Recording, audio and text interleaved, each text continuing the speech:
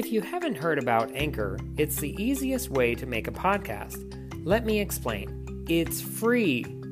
There's creation tools that allow you to record and edit your podcast right from your phone or computer. Anchor will distribute your podcast for you, so you can be heard on Spotify, Apple Podcasts, Google Podcasts, and many more. You can make money from your podcast with no minimum listenership. It's everything you need to make a podcast in one place.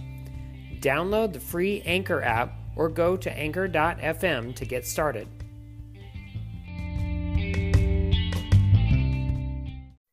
Hello, I am Randy Andrews, and today I've got a special treat for you all. I've got Chris Carnes from Bat Books for Beginners on with me as we talk about the comic property of the Bat Murderer by DC Comics. But before any of that happens, I've got an excellent interview with Alexander Schiebel. I'll discuss with him his music career, his inspiration, background, and a brand new Soundtrack Alley intro. It's all today, and it starts now.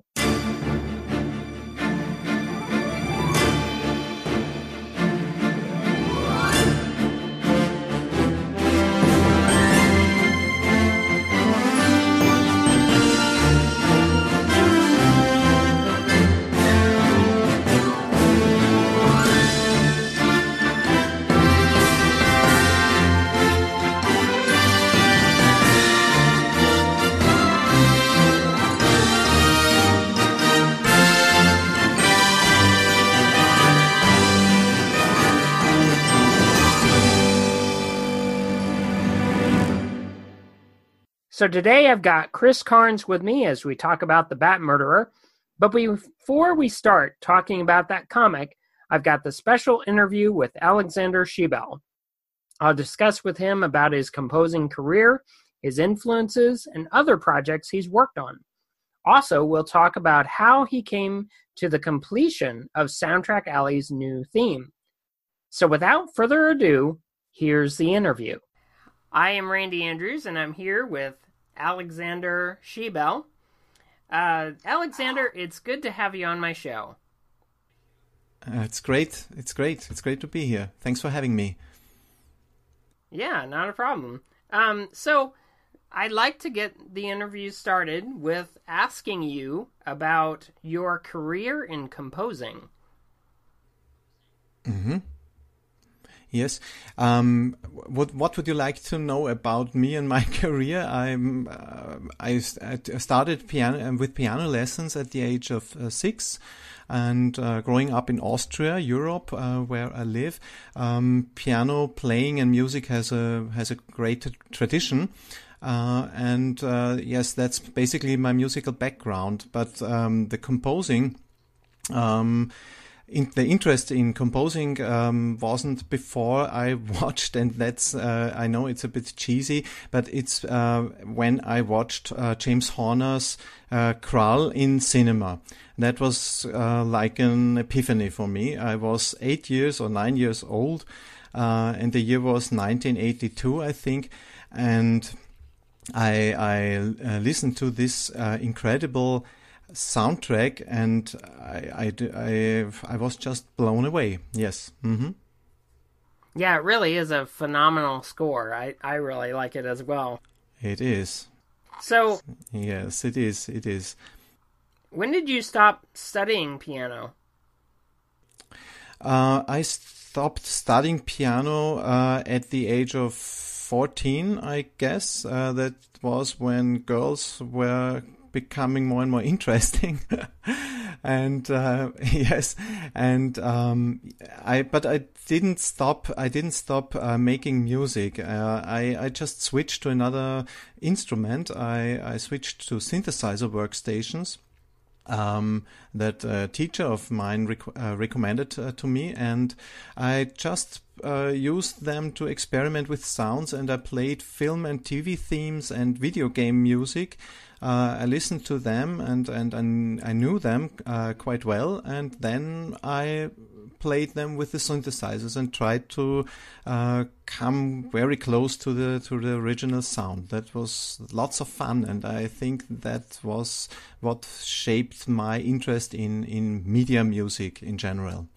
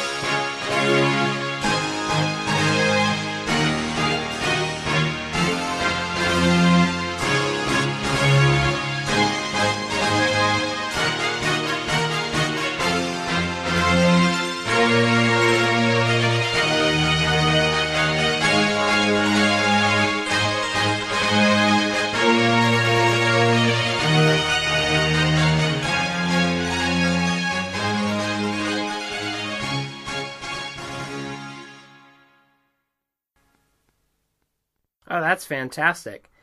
Yes, do you know the Defender of the Crown music? It's a very was a very famous theme at the time for a Commodore 64 or Amiga game. It was very medieval, and knights and tournaments and ladies at the fire and such things. It was a very nice game back then.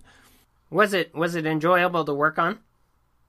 It was enjoyable. I just did it for fun, and I did it because I liked the sound, I liked the music, and it had a fascination for me, and that's why I did those. I did a number of them, so that's just one of them. Yes. All right.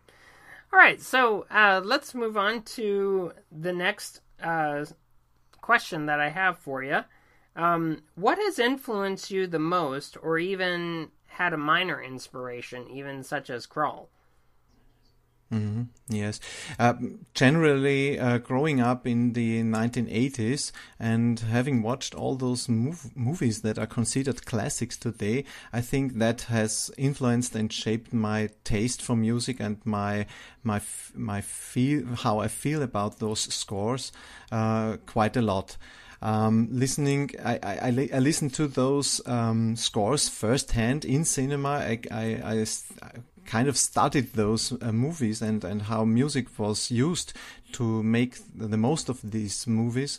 That knowing those movies and those scores in and out, that's certainly something that shaped me. Also, there was not a single event that influenced me beside Krull, but it was all those movies in the 1980s that influenced my style and how I feel about movies and music. All right. Well, the next question that I have for you, sometimes I've gotten some really interesting results with this question because some people didn't know exactly who their favorite composer is. So, who is yours, Alexander?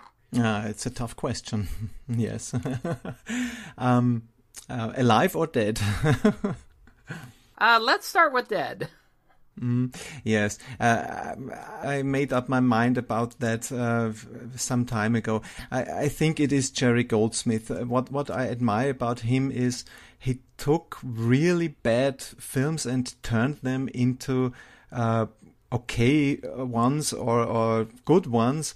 with his music. He added beauty and elegance to any movie that he worked on, and that's a very fascinating thing to do. And you see that if you watch those movies that are, not all of them are good, but his music adds something to them, and it's a magical thing to see, and that's why Jerry Goldsmith is my favorite composer, I think, of all time. I mean, it's really a tough question, and it's not that I like Jerry Goldsmith's music so much more than, say, James Horner's or John Williams's, but and he isn't dead apart from that, fortunately. But Jerry Goldsmith just did something for the medium he worked with, and that's the fascinating thing. And that's also and that's why my music has a lot of references to Goldsmith, I must admit.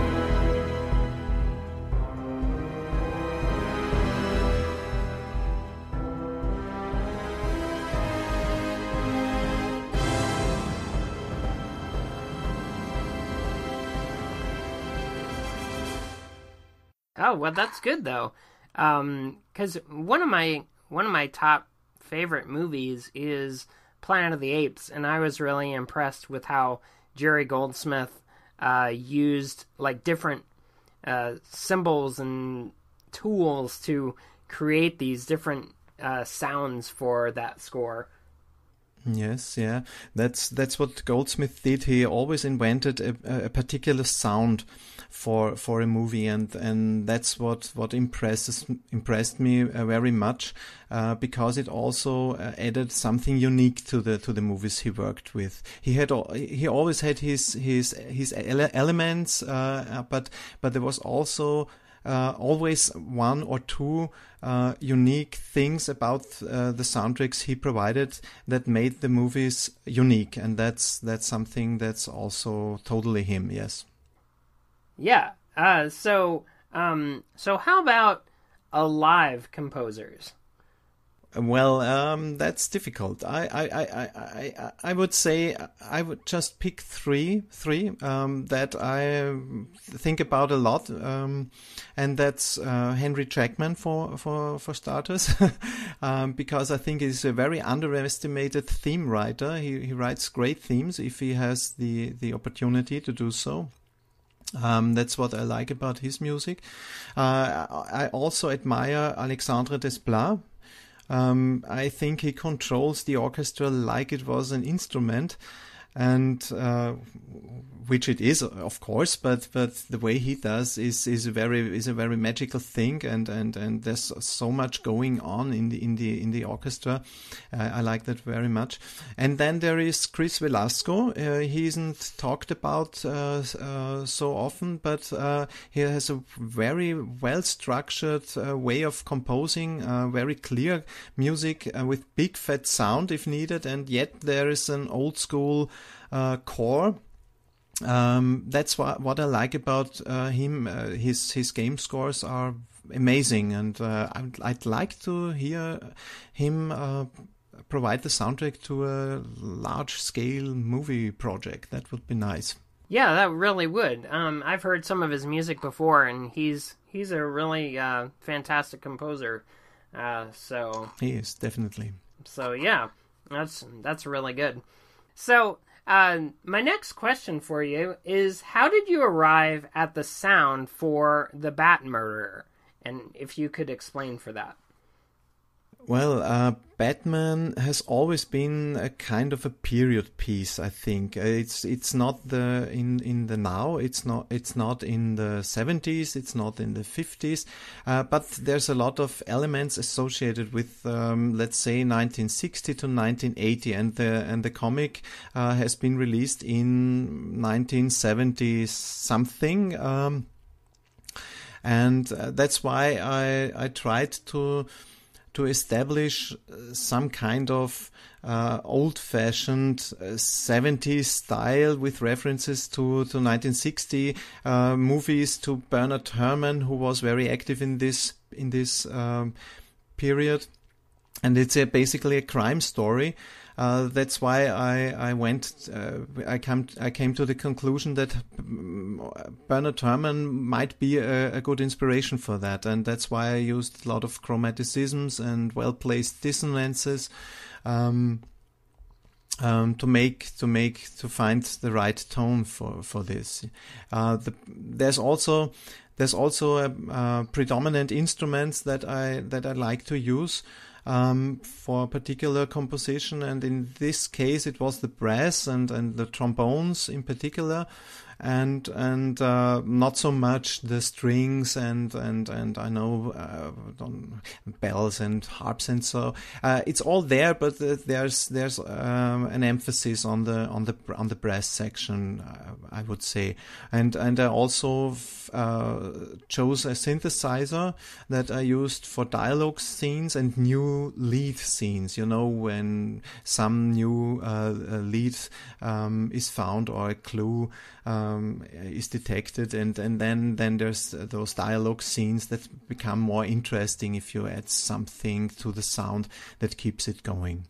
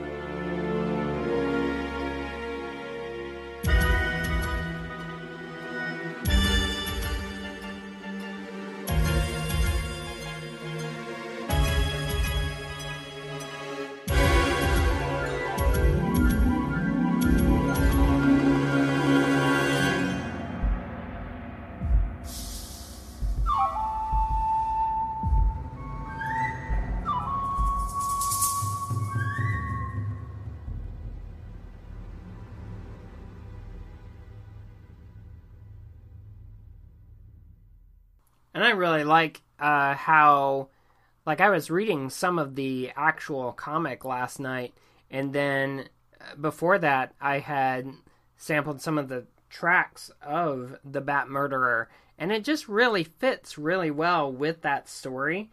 And I like how there's that, that just the elements that you add to it are really fantastic, and even the themes that you use. Like, can you tell me about any of the themes that really stood out to you? Yes, there's basically three themes in the suite or in the score, and they are also combined in the end credits suite. It's the theme for Batman, obviously, and there's also a theme for Talia and for the Creeper, who plays a major role in this story, and there's also a kind of motive for Ra's al Ghul. But it's used sparingly and not that often.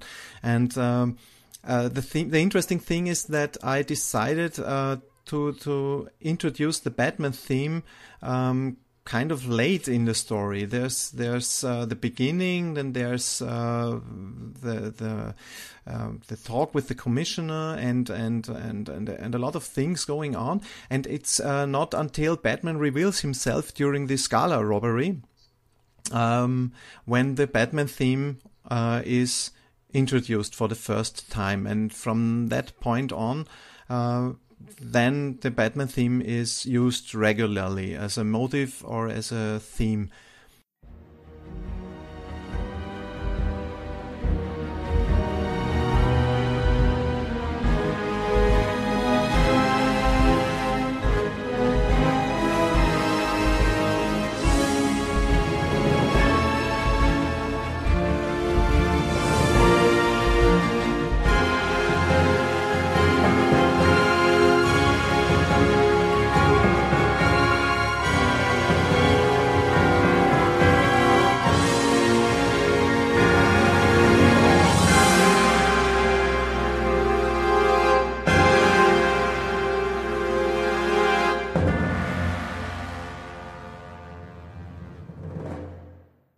So, one of the things that I like to ask the different composers that I interview is, if you had a dream job to compose for a major film or TV from the past or present, what would it be and why? From the past, it's definitely Lady Hawk. I don't know if you know the movie. It's also from the 80s, Rutger Hauer and Michelle Pfeiffer. Yeah, because it's all there. There's fantasy, there's adventure, love. It's a wonderful movie, and I'd love to see what symphonic film scoring would bring to this movie. As you know, there's this Alan Parsons did the soundtrack to Lady Hawk, and I don't know. I always found it. I don't want to say misplaced, but it always I found it interesting. As in, it was an interesting choice, and it certainly makes something special with the movie, but it's not what I would go with, and I just love to see a symphonic score for this movie, and that's why I would score that if I had the chance to score a movie from the past. Yeah, I mean, yeah, that I would agree with that. So what about if you were to score something in the present? What would it be? In the present, yeah. Mm-hmm. Yeah. As a more realistic thing, I'd love to score a Telltale adventure. You know these Telltale adventures from Xbox or PC. Yeah, mm-hmm. That would be amazing. Working hand in hand with Jared Emerson Johnson, I read about him and I listened to his scores as far as they are available. It's wonderful. He has a very crystal clear approach to what he does, and it's very dead on what he does up to the task. As he's great, and I'd love to work with him hand in hand. That would be something. All right. Well, my next question is, what collaborations stand out to you with people you've worked with?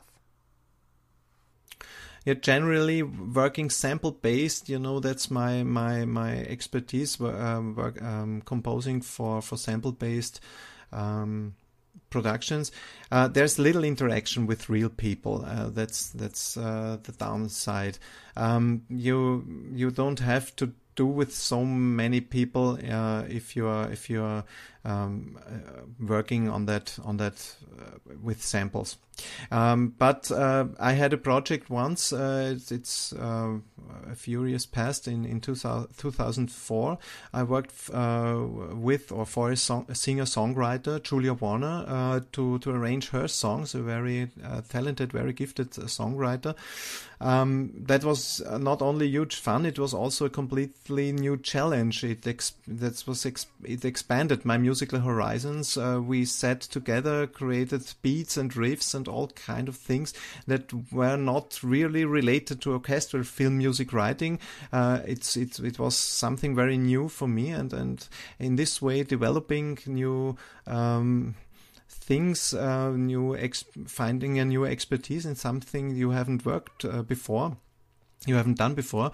That was very, very exciting and an expanding thing. Yes. Mm-hmm. Another composer that I got to talk to was Sharon Farber. Have you met her? No, I haven't. I have the interview in my podcatcher. I haven't heard it yet. Okay, because she also talks about Julia Warner and her influence on her as well. So yeah, that's really cool.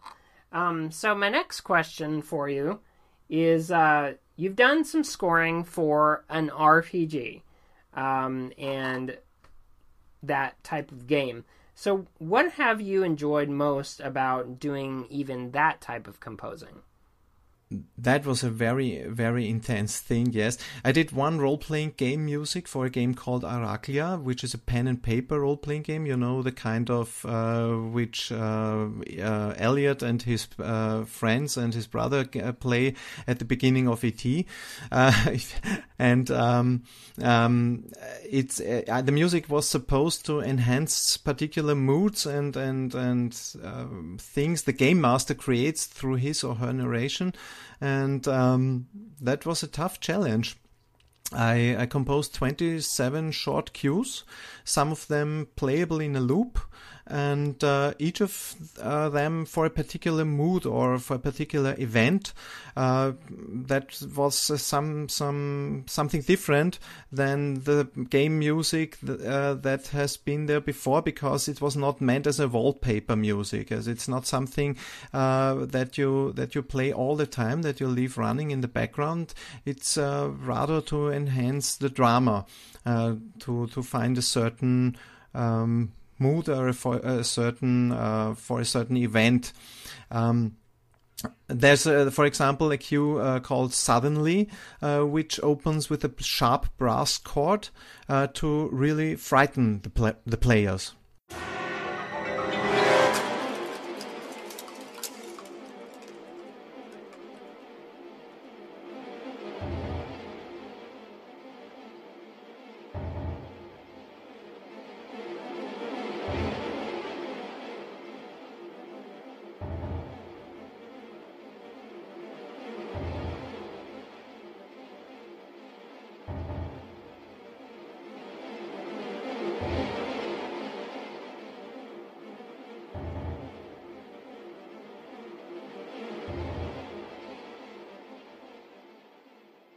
Oh yeah, that would definitely alter the perception of the game and probably make it more interactive, I would think.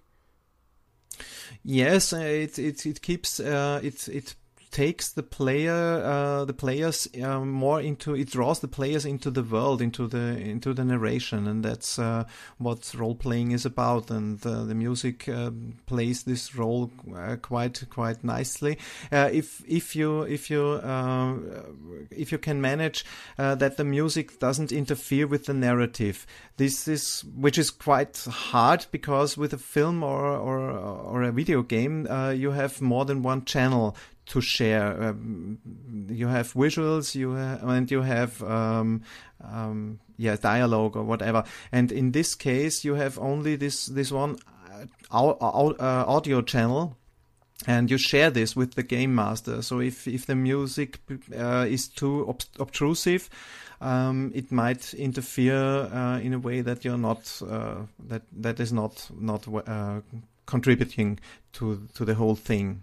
It was a fun project. It turned out quite well, and I had the opportunity to try out different composition techniques as well, like clusters and incorporating whispered words and such things.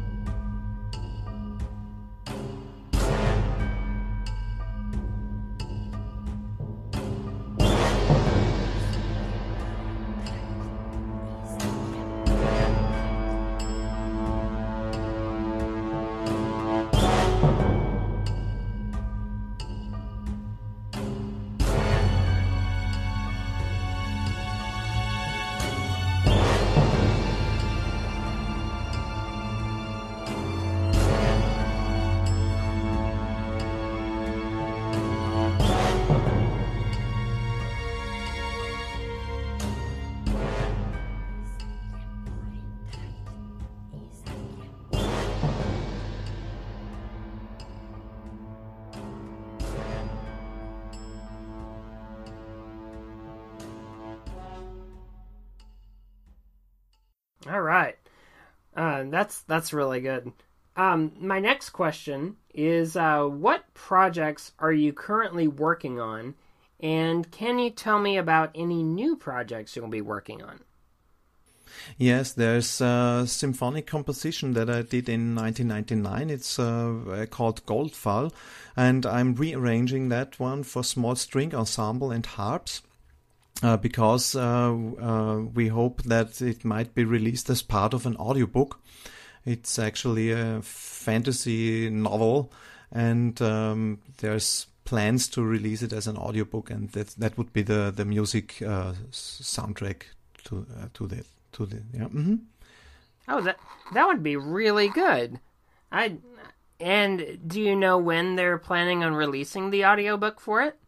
No, we are now in the negotiation phase, and we are trying a few things, and I'm just setting up a mock-up something like that for to play to the producers, and let's see what comes of it.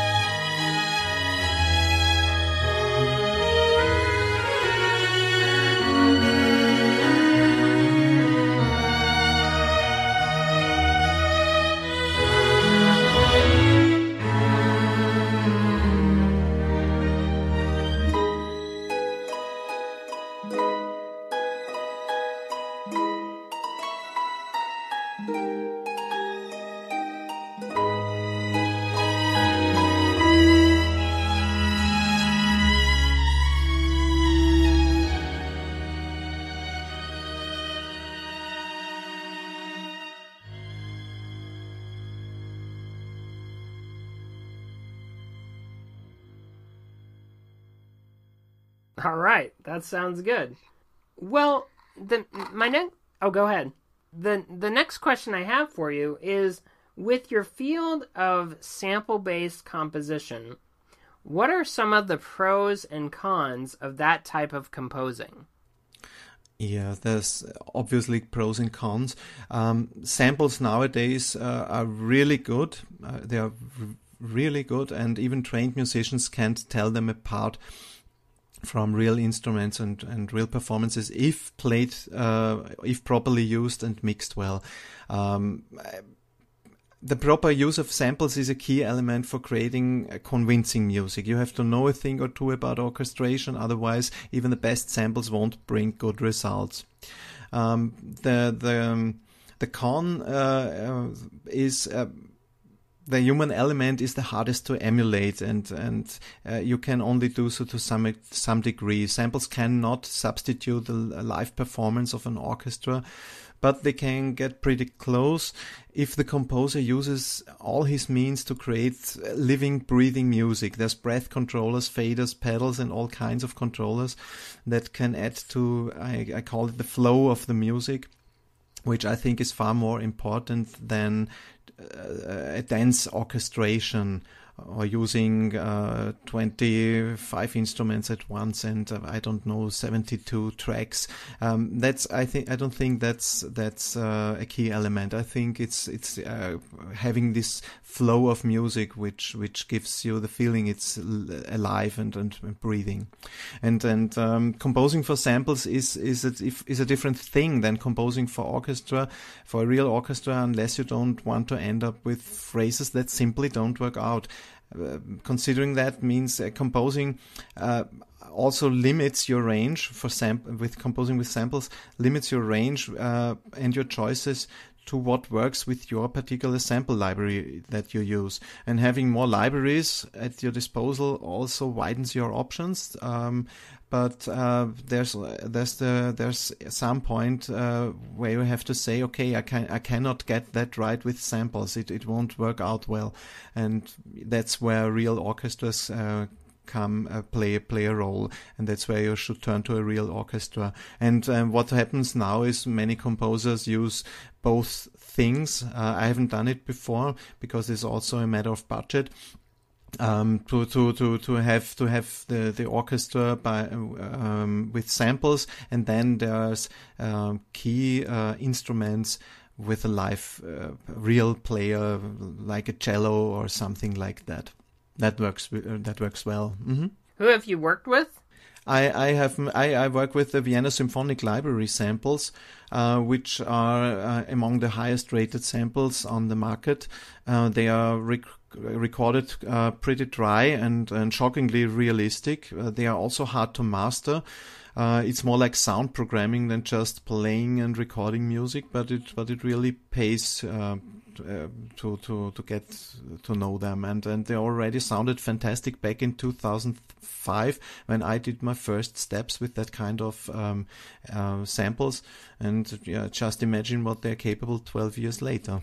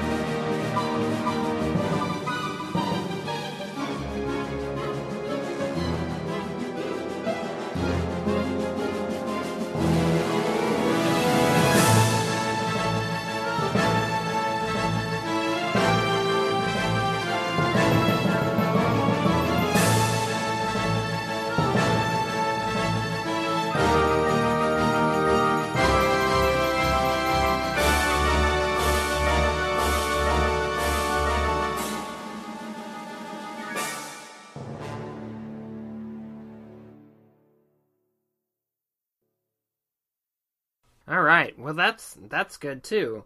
Well, let's shift gears a little bit. I'd like to ask you, with this very show, I've introduced the new intro for Soundtrack Alley. Can you please tell me about the different stages that went into the process for the different iterations of the theme, and how did you arrive at the final version? Yeah, it's a podcast. Music generally is a very tricky thing. You have little time, and there are high standards because listeners hear the same music in each episode. And they have no, and you as a composer have no visuals to draw inspiration from. So you're basically starting out with nothing. In this case, we started out with what was it that you wanted me to do? I think it was like a Total Recall and kind of some James Horner thrown in there. Yeah. That's it. And Total Recall and Horner, yes. I had a first version that was a shot in the dark, a rather serious piece of music, low key. There was a bit of gravitas in there, but ultimately too little energy and not uplifting enough. I sent it to you, and it didn't work out that well, and that's okay, because it might be that there were a few elements that movie lovers would have appreciated, but you were right to reject it, and it was okay because it was meant as a common ground to start a discussion, and that's basically what happens with you when you start a project. You create something and you give it away, and you start a discussion about it, and it's a rare thing to meet the demands with the first attempt.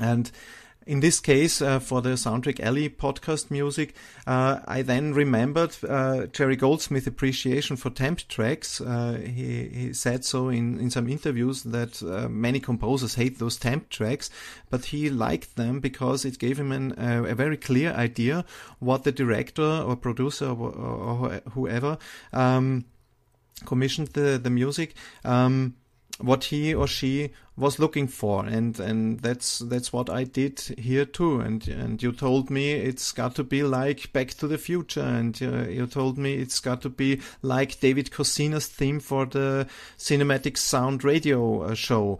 And from when I listened to those two pieces of music, it was perfectly clear to me where we would go. It was energy, it was rhythm, it was rousing brass and a dancing bass line, and that's where what I wanted to do.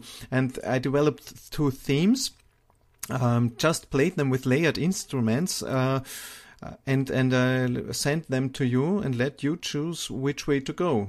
One was rather classical, old-fashioned, Roscher-like, and the other more Goldsmith-like.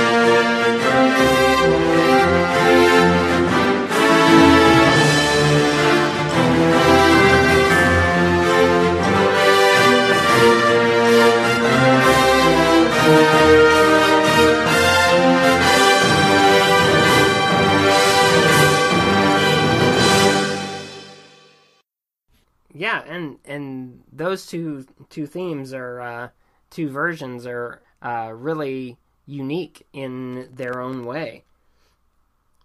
So how did how did you flesh out the orchestration and stuff? Yeah, from when I knew where to go, it was basically how should I say, a matter of craft.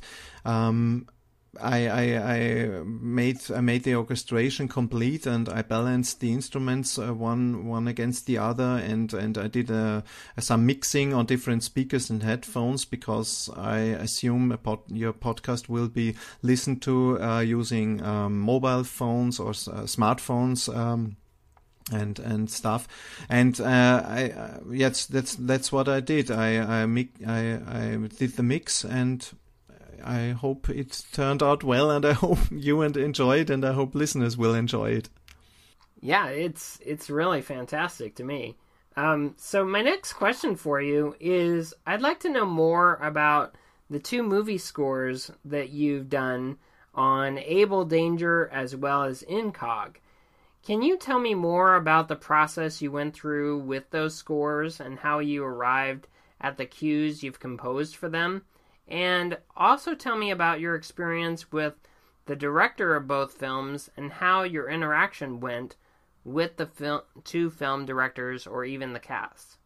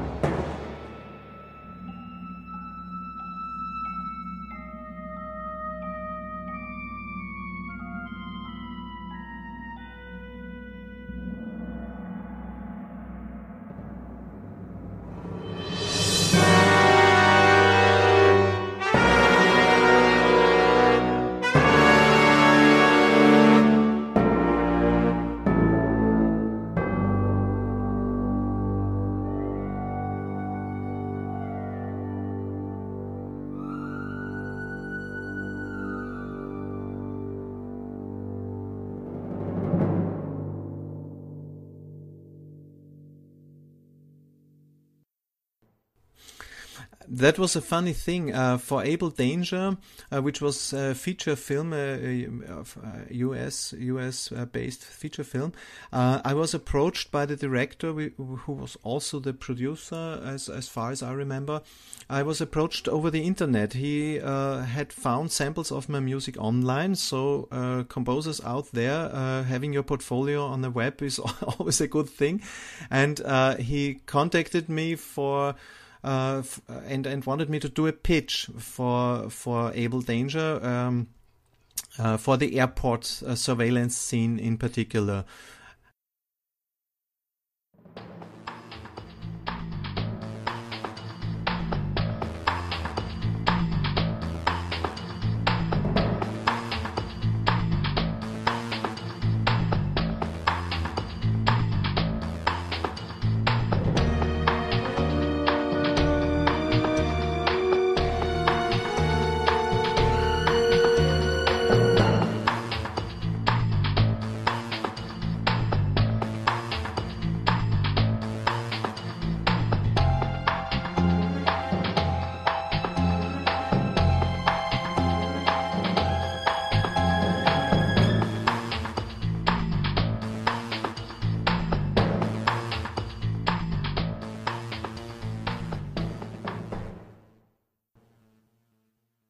Yeah, and that pitch turned out successful. He fell in love with the sound and with the feel of it, and yeah. So your next area was in regard to a major influence with Bernard Herrmann, wasn't it? It was a kind of a film noir. Able Danger was kind of film noir, and the director wanted me to provide the symphonic parts of the score. What I didn't know at that time is that he had two composers on the project, and he didn't tell either of them about the other. But yes, those things happen, and you can always learn something from that. But it didn't matter to me at that time because I was very glad to have the opportunity to contribute to this movie, and I did not only the orchestral parts of the score. I went through the movie from begin to finish and scored the entire movie. I did it because I had the time. And because it was I think it was a very good movie, a well-written movie, and I did the entire score, and it turned out really, really nice. I did it in 2 weeks' time. That was almost 80 minutes of music. Yes, I surprised myself because it was my first really feature film. It was my first one to hit those timing. Those timing and needs and all that things, and I managed to do it in 2 weeks' time. I was surprised by myself, I have to say. But the main theme should turn out more contemporary than I thought. It combined old school elements with modern drum patterns. And there was again an emphasis on the brass section, and that was a kind of cold and intellectual approach, I think, that I would attribute to Bernard Herrmann than to any other composer. Bernard Herrmann, and perhaps a bit of Goldsmith also in this score.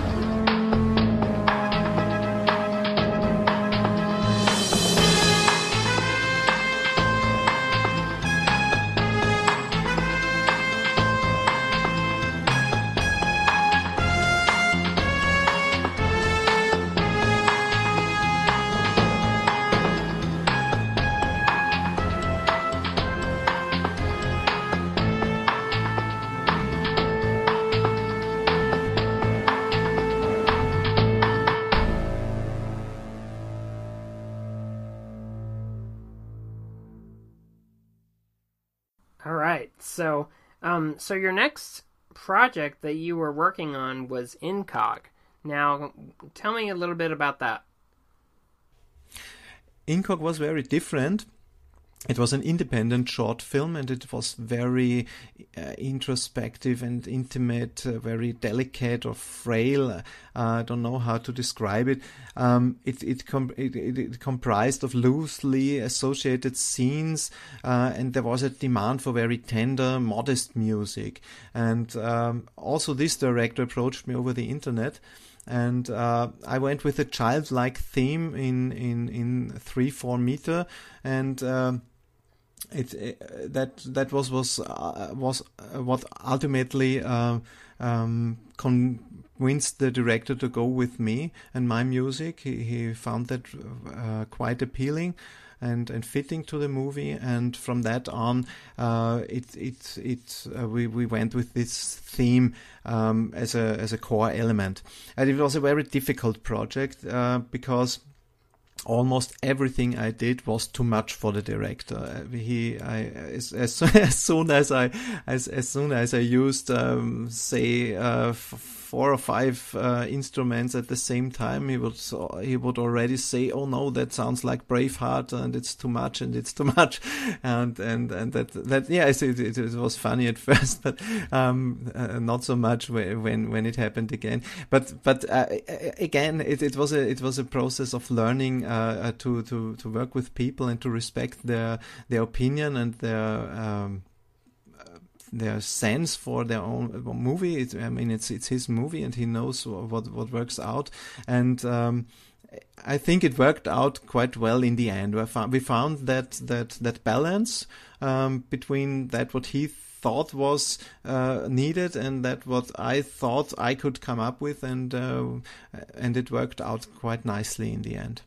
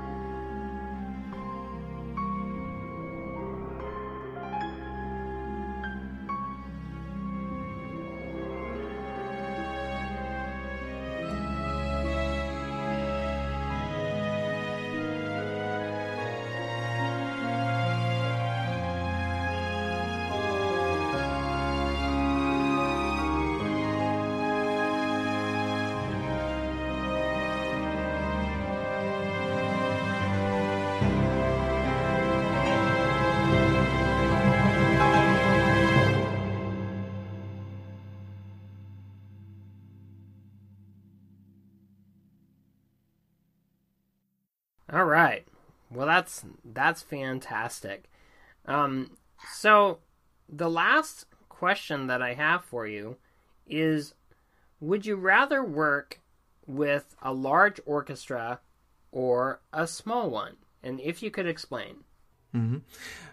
Actually, it's harder to write for a small number of instruments, I would say so at least, like a quintet or a chamber orchestra, because to compensate for the reduced variety of sounds, which is obviously there, you have to make use of all kinds of usual and unusual articulations and playing techniques. And in this field, samples are nothing more than a compromise. That's why working with what I have at my disposal, prefer compositions for large orchestra. There you have a variety of sounds to draw from, and it makes it easier to find that particular sound signature for a project, which I already mentioned that Jerry Goldsmith was so great at finding. And on the other hand, you can also create very powerful, energetic sounds. And that's why I have a tendency to write for large orchestra. Well, that's really, really fantastic. I so much have enjoyed the conversation we've had here. We've interacted several times over Twitter, over email, and it's been a amazingly wonderful experience each time. I really appreciate being able to interview you.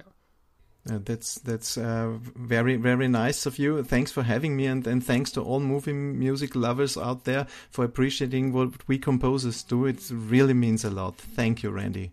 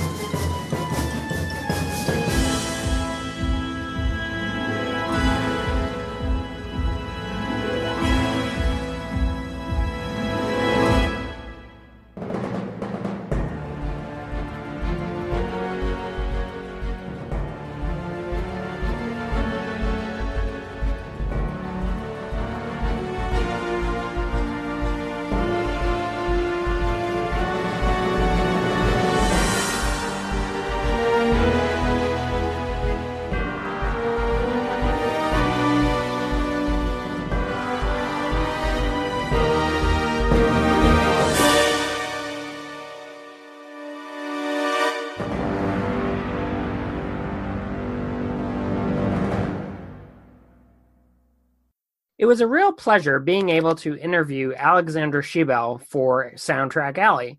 He was an inspiration and truly wonderful. Chris, what did you think of that interview? Well, first off, Randy, thank you so much for having me on your show. This is a huge treat. I've been a fan of yours since I found you, and you do a great job. I thought Schiebel really is a master, and you really hit upon some great questions that you asked. I really felt, he was just very matter of fact with his work. You could just see the passion, but he was, he kind of takes it natural. When you interviewed him, did you expect that particular tone that he gave? I almost felt like, he was just that passion that consumed him. Did you expect him to have that much passion with what he does in his work? Actually, yeah, I actually do, because since talking with him, I've noticed more and more that he has definitely followed not only me, but he also follows Eric Woods on Cinematic Sound Radio. And he's become very interactive with the soundtracks that are talked about on Twitter that is within kind of my scope of soundtrack friends on Twitter. And he's actually become more open about how he feels about a certain motif or a certain cue. And it really shows that he is very passionate about music and being able to score, and he has a real passion for it. And it's just really fantastic that all the music that he has, even on his website, and it's a very professional website. Everyone really should check out xanderscores.com because it has a phenomenal amount of information. He had asked me before doing the interview if he could put up the preview for the new intro for Soundtrack Alley, and that gets my podcast noticed even more as well, because the more people hear about him, the more retweeting and more sharing that he gets. His mode of work or his career can even take off even further to say, hey, this is a really good composer. So I thought it was really, really fantastic. Well, I certainly admire his craftsmanship, and I just marveled at all the tracks that he included. And there was more, it was more voluminous when you said, well, here's what he has for this. And I thought, well, this will be interesting. Maybe I'll have a few tracks. But no, this had probably twice as many music that I could have anticipated there. I really love particular tracks like The Gala Robbery, Circus Investigation, just really evocative stuff that really fit the mood of the comic book artwork and the storytelling. It was a great, great blend between the two mediums. Yeah, I thought it was really nice to have that. And as I read the comic, I really thought about the music, and sometimes I'd play that music just to kind of get in a better mood for reading that section of the comic. And it really was beneficial. And I really enjoyed it, how he just, he had a very singular style of how he wanted it to go. And I just, it just turned out beautifully. What's really cool about this, for me as a Batman fan, one of my favorite Batman villains is Ra's al Ghul. And I think I share a lot of opinions with others who also like Ra's al Ghul Batman stories, is this. The stories that he appears in tend to be really cinematic in scope, which is kind of funny to say that with regards to a comic book. But you're dealing with a lot of broad plots, and just the villain always has the upper hand seemingly throughout, except till the very end. And just seeing the thought and how Batman goes from place to place and everything else here, it's almost, anytime you have a Ra's al Ghul story, you could think, oh, this could be adapted to a movie. And when he composed this work, I felt like I was thrust in almost that setting. It was really good. And even the detailed, smaller, short pieces like Escape and Batman on the News, I thought nothing was really a throwaway or a waste here. Every little piece, every note, every intricacity of this work was really tied into this comic story. This was outstanding. Yeah, it really blew me away too, because I was like, I didn't even know they made a score that went along with a comic book. And it probably was a very early, it was really innovative for the time of what it is. And then now, I mean, even today, we're getting in different media through Audible or even through Marvel.com, you can get now these dramatic story readings, but with music and different voices that kind of tell that story through audio. And it's like a whole radio drama that have encapsulated through the medium. And it's just really, really good. Absolutely. All right. So what we're going to do is today we're going to talk about the Bat Murderer from DC Comics. And before you review that, Chris, let's hear a word from one of our friends.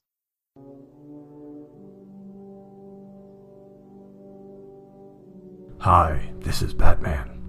Whenever I lose my memory, I head over to the BatmanUniverse.net and check out the podcast, Bat Books for Beginners. The Bat Books for Beginners podcast breaks down and analyzes all of my adventures so I can remember how to get to the Batcave, which Robin I'm working with, and where I park the Batmobile. Chris and Jerry, the hosts of Bat Books for Beginners, are honest about how well I'm serving the citizens of Gotham. Sometimes too honest, I'll have to talk to them about that. If you wake up one morning and think you might be Batman and have just lost your memories, go over to the BatmanUniverse.net or iTunes and check out Bat Books for Beginners. Now, if I could just figure out who this old man cleaning the Batcave is, that would be great. I asked my friend Scott Snyder and he didn't know. Don't be a supervillain. Visit the BatmanUniverse.net and listen to Bat Books for Beginners, also on iTunes. You'll be glad you did. Bat Books for Beginners is part of the BatmanUniverse.net Bat family of podcasts. Don't listen to Bat Books for Beginners when operating heavy machinery or juggling. If you listen to Bat Books for Beginners for more than 4 hours, call your doctor. Bat Books for Beginners is part of a balanced diet. All right, Chris. So why don't you give us a synopsis and review of the different elements of this comic story? Well, thanks, Randy. It'd be a huge honor for me to do so. I really, really appreciate it. Okay. Bat Murderer starts in Detective Comics number 444. Writer was Len Wein. Artist is Jim Aparo. Our story opens with Commissioner Gordon telling an officer not to turn on the bat signal. Gordon tells him what happened the night before. Top hitmen from the country are arriving in Gotham City, and he has asked Batman to investigate. This led the Dark Knight detective to a gala and a $1 million diamond heist. Batman takes out the culprits, except for two. The masked female leader of the gang reveals herself as Talia, and she throws Batman a gun. As Talia flees, the gun goes off and hits Talia in the back, seemingly killing her. At GCPD HQ, Commissioner Gordon tells Batman that he's compelled to arrest him, but the Batman says he's being framed and escapes.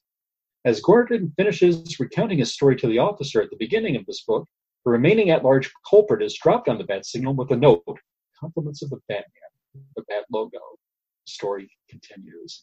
Chapter 2, Detective Comics number 445, writer again, Len Wein, artist Jim Aparo.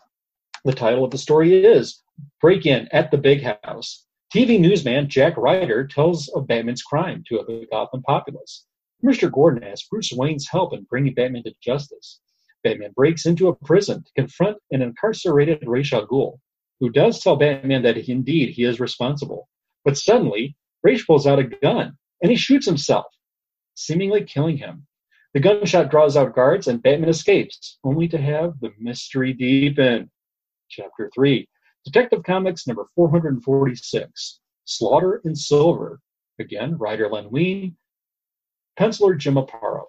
A statue is being unloaded in a warehouse in Bruce Wayne's presence, and it's up for an auction. The statue is accidentally broken, and a skeleton is revealed. Clues lead Batman to a mob boss named Sterling Silversmith and his men. In a fight, Batman is knocked unconscious and tied to a chair, but he manages to escape and overpower the villain before Silversmith can shoot Batman's head. The story continues. Chapter 4, Detective Comics number 447, Enter the Creeper. Writer Len Wein, penciler Ernie Chan, inks by Dick Giordano. Jack Ryder, a.k.a. the Creeper, decides to bring Batman to justice. Batman investigates the grave of Ra's al Ghul to find it empty, and then seemingly occupied by his body again. Alfred informs Batman that a strand of lion's hair was found on the gun that shot Talia. This leads Batman to the Gotham City Zoo. There, he is confronted by the Creeper, but Batman convinces the Creeper that he is being framed after a battle, and the death of a hood who was killed before he can talk. Chapter 5, the conclusion, Detective Comics number 448, Bedlam Beneath the Big Top. Writer Len Wein, penciler Ernie Chan, inks by Dick Giordano. Batman goes undercover at a circus where the lions are present. Upon finding suspicious activity, he sheds his disguise and confronts the head of the circus, only to be knocked out before he can take him on. When the Batman revives, a snake charmer reveals herself as Talia, and confronted by the rest of the League of Assassins, who were seemingly in disguise as circus performers. We discovered that this was a ruse, and the murder rap was to discredit Batman and to persuade him to join the League of Assassins. Batman refuses Raj's offer and fights the group. The Creeper assists, and Ra's al Ghul seemingly perishes in a fire in the aftermath. The end. Dun, dun, dun. Yeah. Okay, so here's some background, Randy, if you're interested for the story. Perhaps your listeners might find it interesting as well.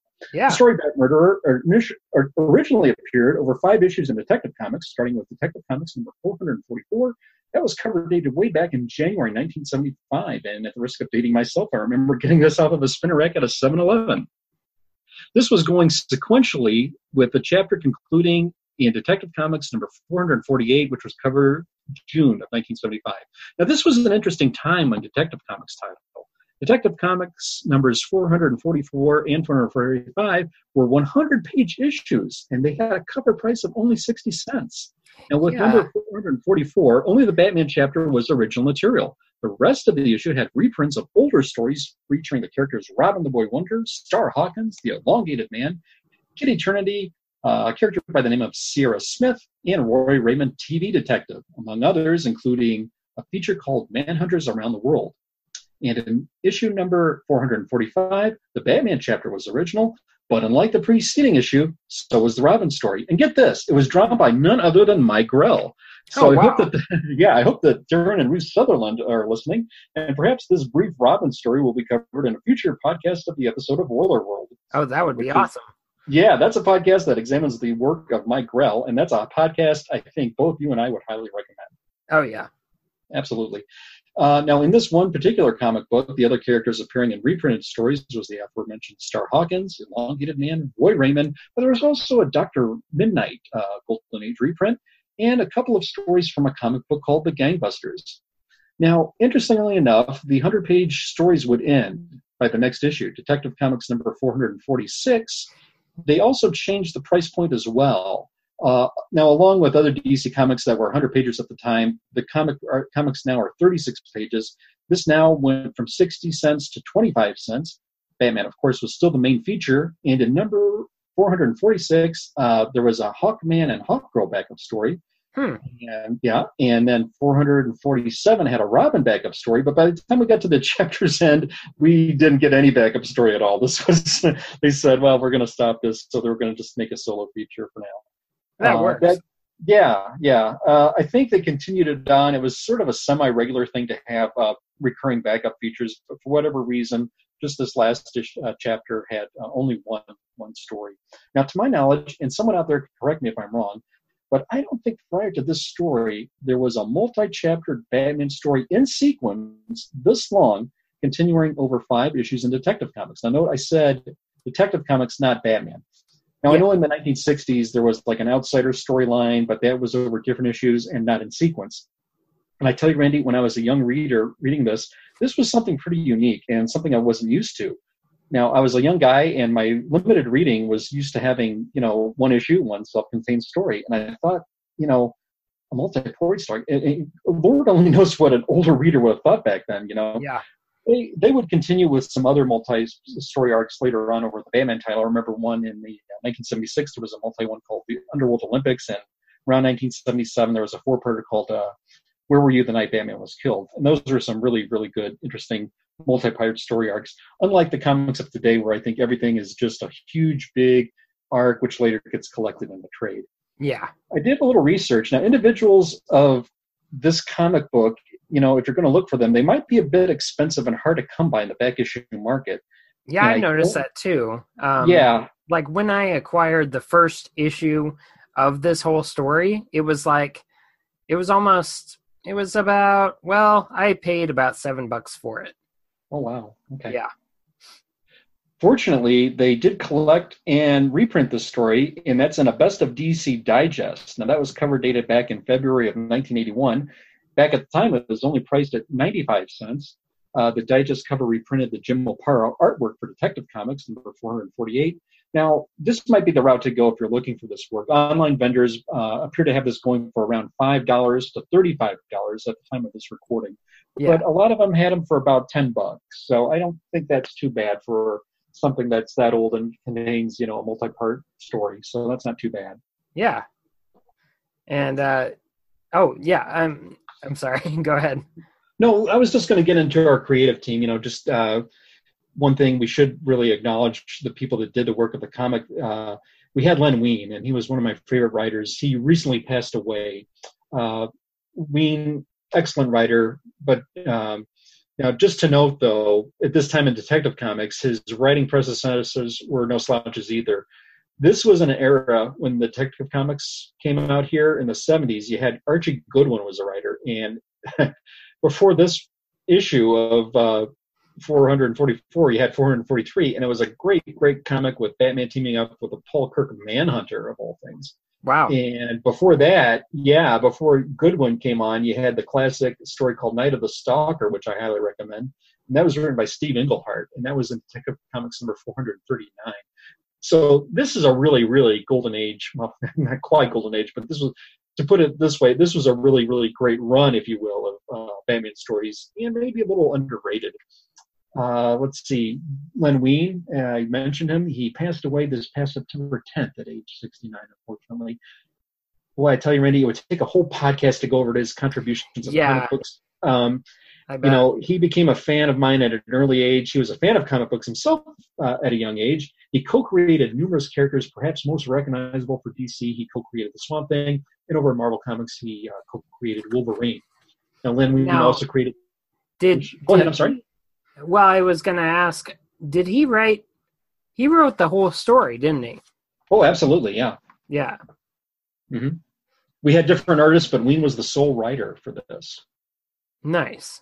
Yeah, That's very really nice. good. Yeah, and I'm trying to think, this was probably on the heels of the Demon Saga over Batman. This could conceivably be the second big arc that Ra's al Ghul appeared in, with the prior story on Batman being written by Denny O'Neil and drawn by Neil Adams. This maybe didn't measure up quite that way, but by all means, if you're a Ra's al Ghul fan, I thought this was an interesting story with an interesting creative team. Now, I really like the artwork too. Jim Aparo did the artwork for the first 3 chapters. He did some outstanding covers. The cover he did for 444 is particularly striking because in the foreground you see Talia facing the reader, and she's in this purple uniform, and we see her body and facial reaction to being shot in the back. And in the background, you got Batman firing the gun that shot her, and the images are just contrasted by this bright orange moon against a solid black background and the Detective Comics logo, which is colored yellow. Oh, boy. I tell you, Jim Aparo is frequently cited as a favorite artist. You ask anybody who really likes Batman, and, I have to include him in my list as well. Just the fluidity of motion and the facial expressions are outstanding. One thing that I thought was really cool with this, and I don't know if you noticed it too, Randy, even the lettering here had a sharp distinction. I mean, there was a lot of bold-faced type with the writing the print style that he used with this. I would agree. There was some writing that was in normal print, but then there was a lot of bold print that would bring out like different words in the terms. Like on Enter the Creeper, the very first page, it says, like one scene, there's this guy talking, he's like, "You're wrong, the Batman," and those words are all in bold caps, and then it says, "Just couldn't have done what they say he did," Yes. Yes. Just and the emphasis placed everywhere. Yes. Yeah. You get where they're trying to emphasize those words to really show that Batman is a hero. He's not the villain there. Oh yeah. So yeah. Now let's see. We'll go back to Aparo's art in a second. He was really, really, really good. I think you found some stuff like this. Just want to mention her, Chan. He did the pencils on the last 2 chapters. Chan did a little artwork on Batman in the 70s, as well as working on DC Comics horror titles of the day. He also worked on Marvel Comics Conan the Barbarian. Chan passed away in 2012 at age 71. He was inked by Dick Giordano, a master inker and a great artist in his own right, in my opinion. Yeah. He was a longtime editor of DC Comics as well from the 80s to the 90s. And unfortunately, all the gentlemen have since passed away. Giordano passed away in 2010 at age 77.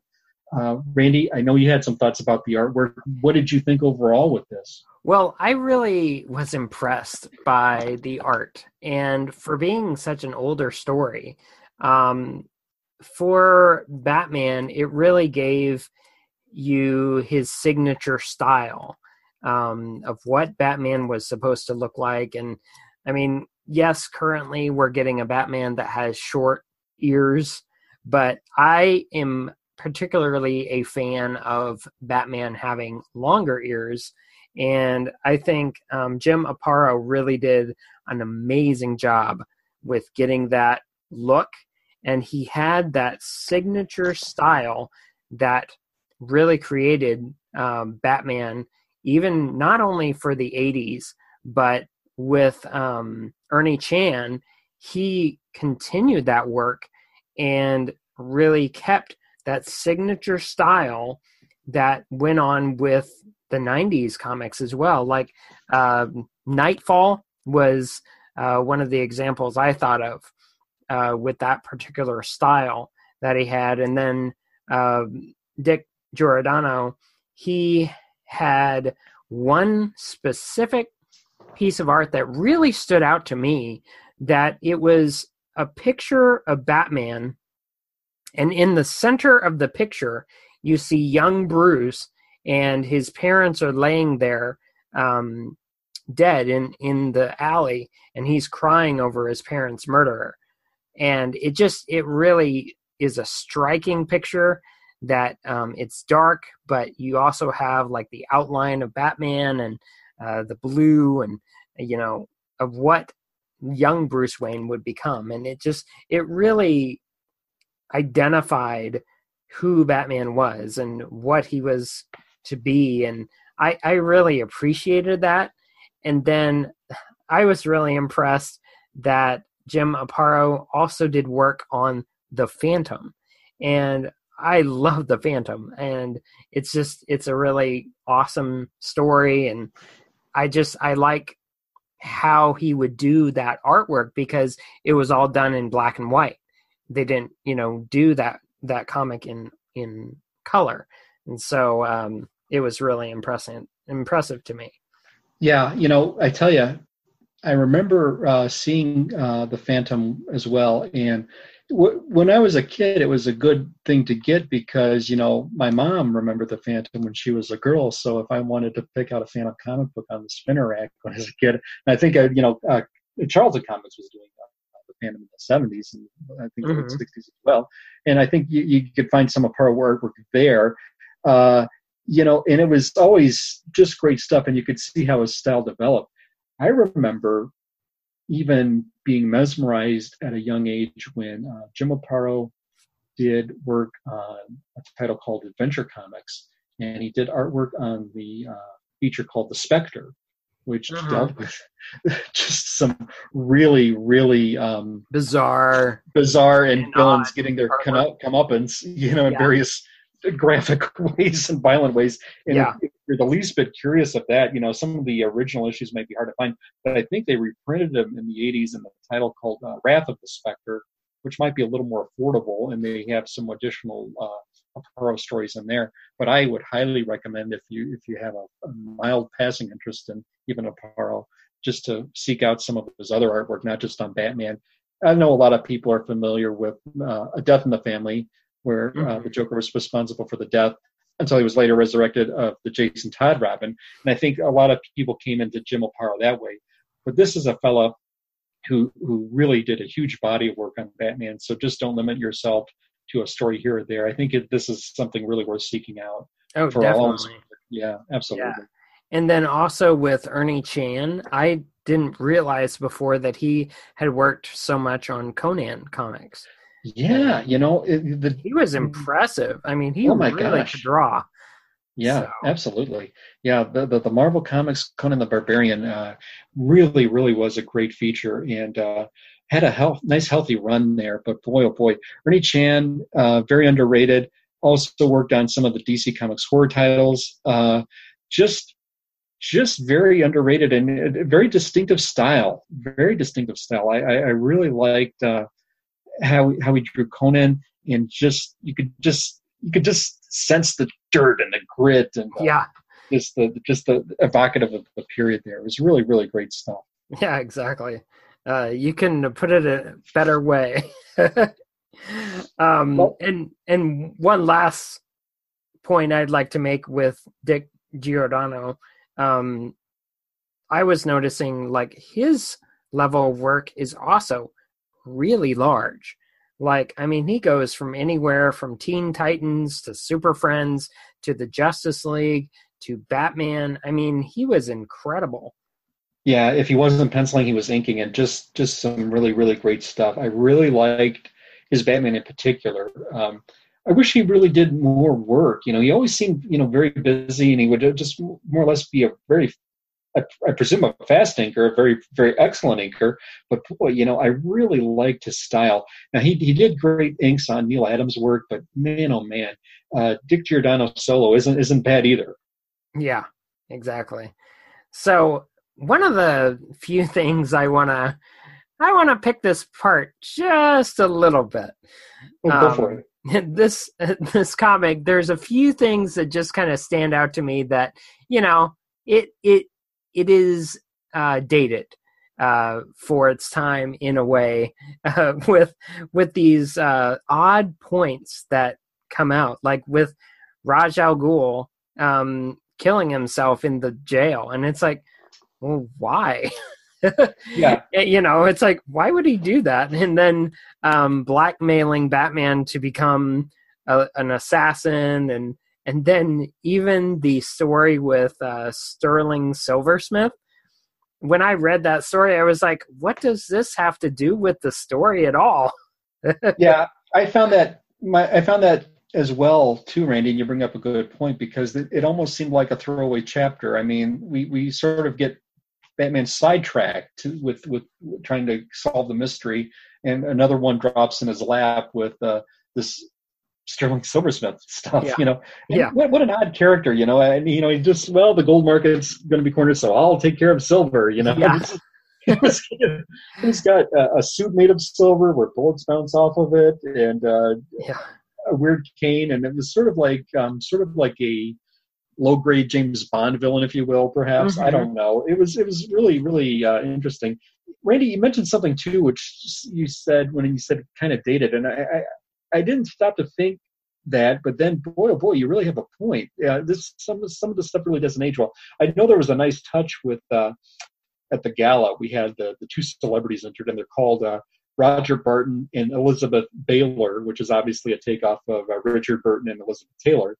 And yeah, you can talk about being dated. I mean, you can go right there to that. Who were by the 70s. I don't know if they were still quite as prominent. Yeah, or as famous as they were maybe a decade earlier. I don't know if that's being fair, but I think that's how I took it, even at a young age back then. Yeah, and one of the things that got me about it was the scenes with the circus. It was very stereotypical of what they felt that circus people would look like back at that time. And they probably did a little bit of research, but not a ton. And one of the main things that really got me about it was how the shortest person there, the small person, was actually Raj Al Ghul. Yeah. And I was like, is that some strange power that they just came up with to where Raj Al Ghul would change into this little man just for this story? Yes. And to shed some light on this to the listeners, my synopsis didn't go into great depth for interest of time, but at the circus in the last chapter, Batman is chasing a little person, and due to this hallucinogenic, Batman is fooled into thinking that it's somebody small in stature, when in reality, at the very end, we see that Batman deduces, because of his shadow and his footprints, that indeed this is somebody who's actually taller, and thus Bruce, Raish gets exposed, and when we find out who he was there live and all along, and just, you really had to suspend your disbelief quite a bit in some of these chapters here. Most definitely. So Chris, what rating would you give this book? Well, boy, I tell you, Randy, anytime you ask me to rate a Ra's al Ghul story, it's hard for me because he's one of my favorite villains, and what I will definitely concede there are major plot holes in this. Don't get me wrong. And this story even reminded me of a 60s episode of The Green Hornet, which was entitled Hornet Save Thyself, where Green Hornet in his civilian identity is Burt Reed. He's handed a gift, and it's a gun, and it's at a Bert's birthday party, and he's holding the gun, and he accidentally shoots a guest in front of all these party guests, and he's framed for murder. And the Green Hornet with Kato, I mean, this isn't one of these big fighting episodes. This is one that was well crafted and well written, yet the Green Hornet solves it within a span of a half-hour episode. Mm-hmm. Here it takes Batman versus Ra's al Ghul the span of 5 stories to get to the bottom of a gun seemingly going off and being framed for murder. And, we should say that there was microcircuitry involved with the gun going off. Batman never actually pulled the trigger. It seemed like he did. Okay, so back to the rating. I have to throw in some bias here. This mm-hmm. does have some plot holes. I'm kind of leaning between a 3.5 and a 3, but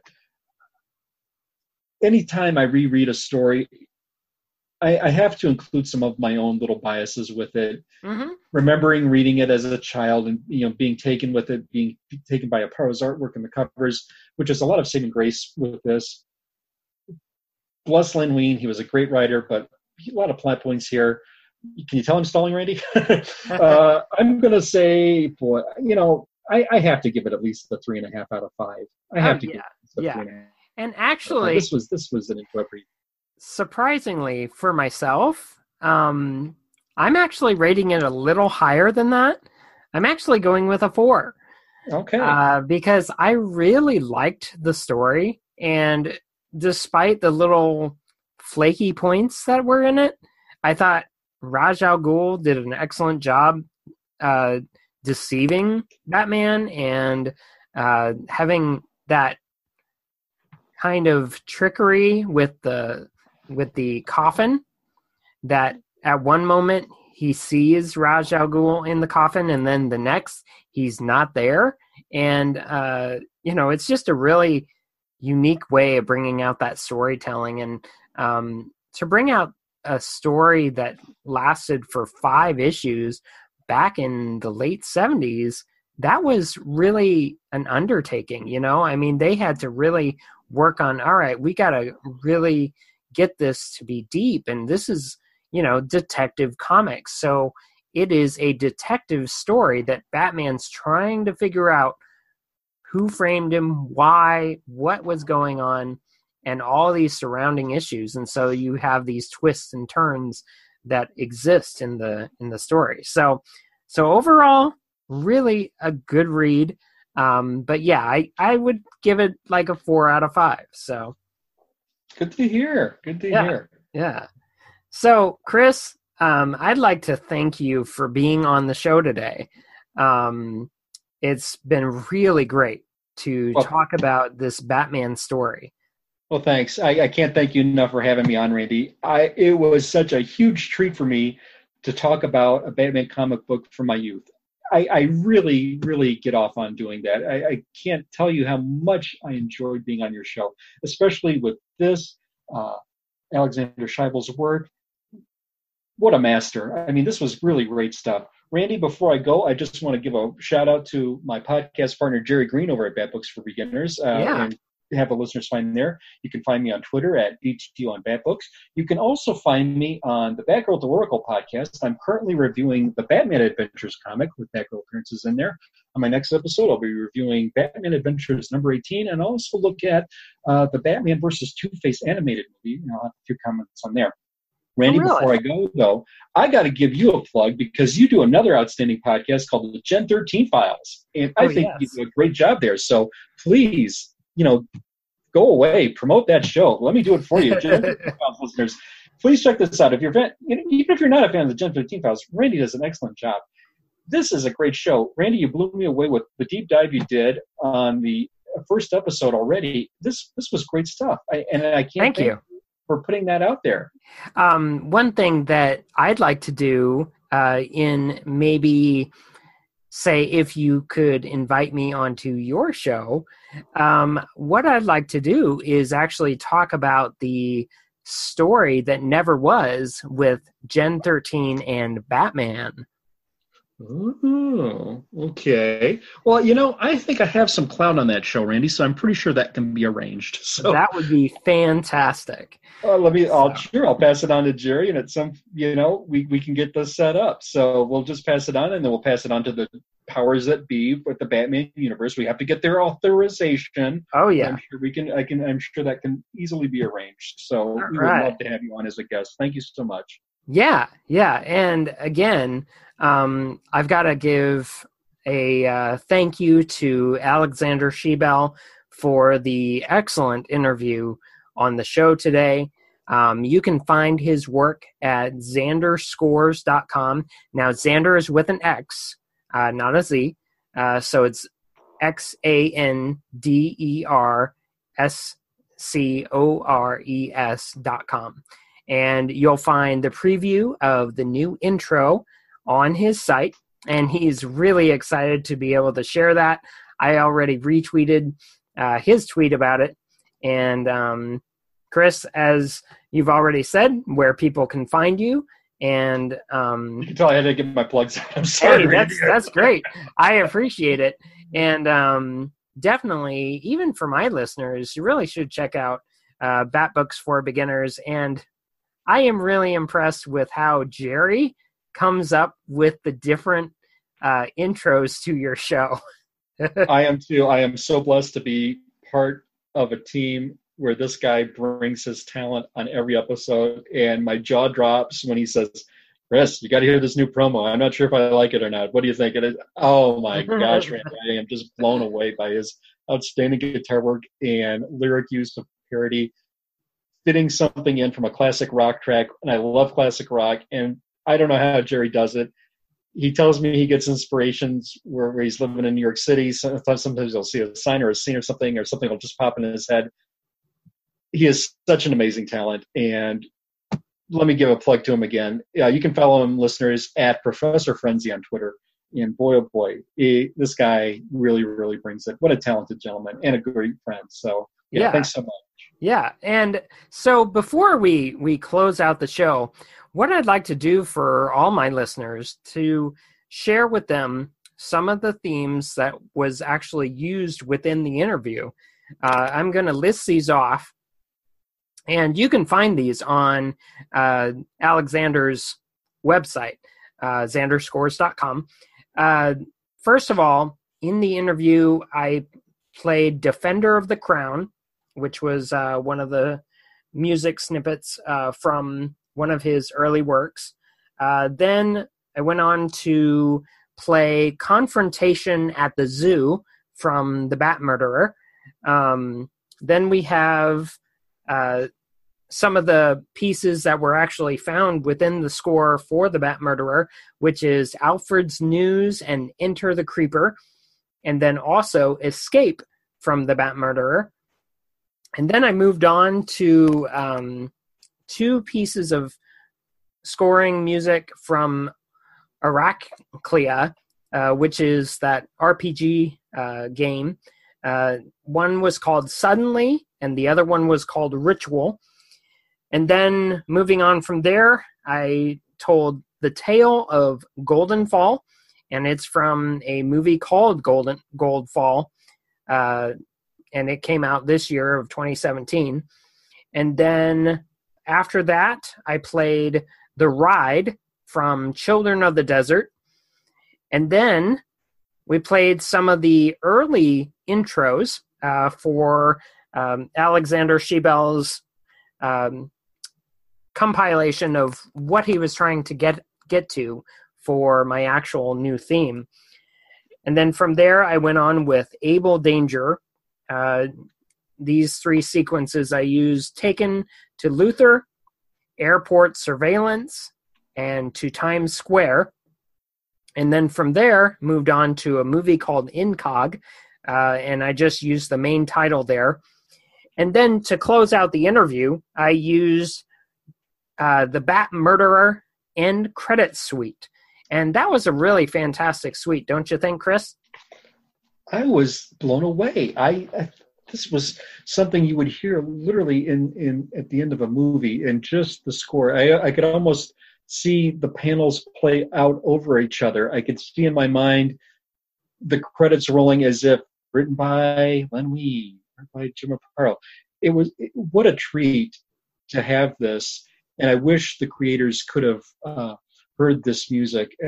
It was really, really an honor and just a privilege to hear it. And what a gift that Schiebel has to provide this to a listener, and just to create such a mood in your mind. I can't think of a better gift than the talent to share to an audience. Yeah, and just as I've been corrected on this several times, so I got to make sure that everyone knows that Alexander's last name is Schiebel. Schiebel, my bad. No, that's all right. It looks like Schiebel, but it is actually Schiebel. Because I wrote a pronunciation key on my notes too, and you'd think I would have looked at it. Yeah, he actually he pronounced it for me 2 or 3 times. So I was like, I got to get that right. I think that was the one time I muffed it, and it would have to come at the very end of the show, of course. Oh, that's all right. That's all right. So you can find me at soundtrackalley.net, soundtrackalley.podbean.com, at Randall Andrews 1 on Twitter.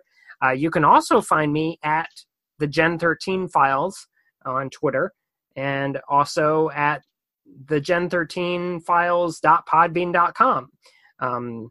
That is currently kind of where my website for that sits. I have a Facebook page for the Gen 13 Files right now, and I mainly just do little posts there now and again. Since I only do that show once a month, it's kind of hard to keep up with it too well. I've got a busy schedule. So, and then also you can email me at soundtrackalley@yahoo.com. So continue to rate and review this show on iTunes. It really helps me get noticed as a podcast in the search results. And again, thanks to Alexander Schiebel for the excellent intro. And to close out the show, I will once again play the intro. And so to bring this show to a close, and until next time, happy listening.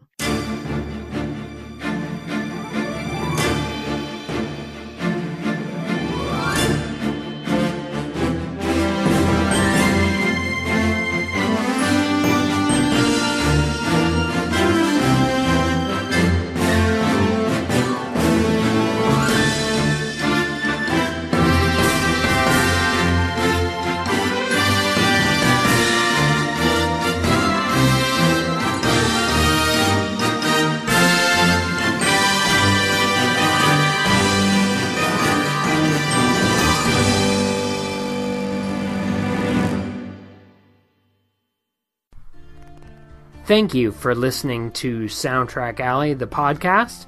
I hope you take the time to review my podcast on iTunes or even listen to it on Podbean.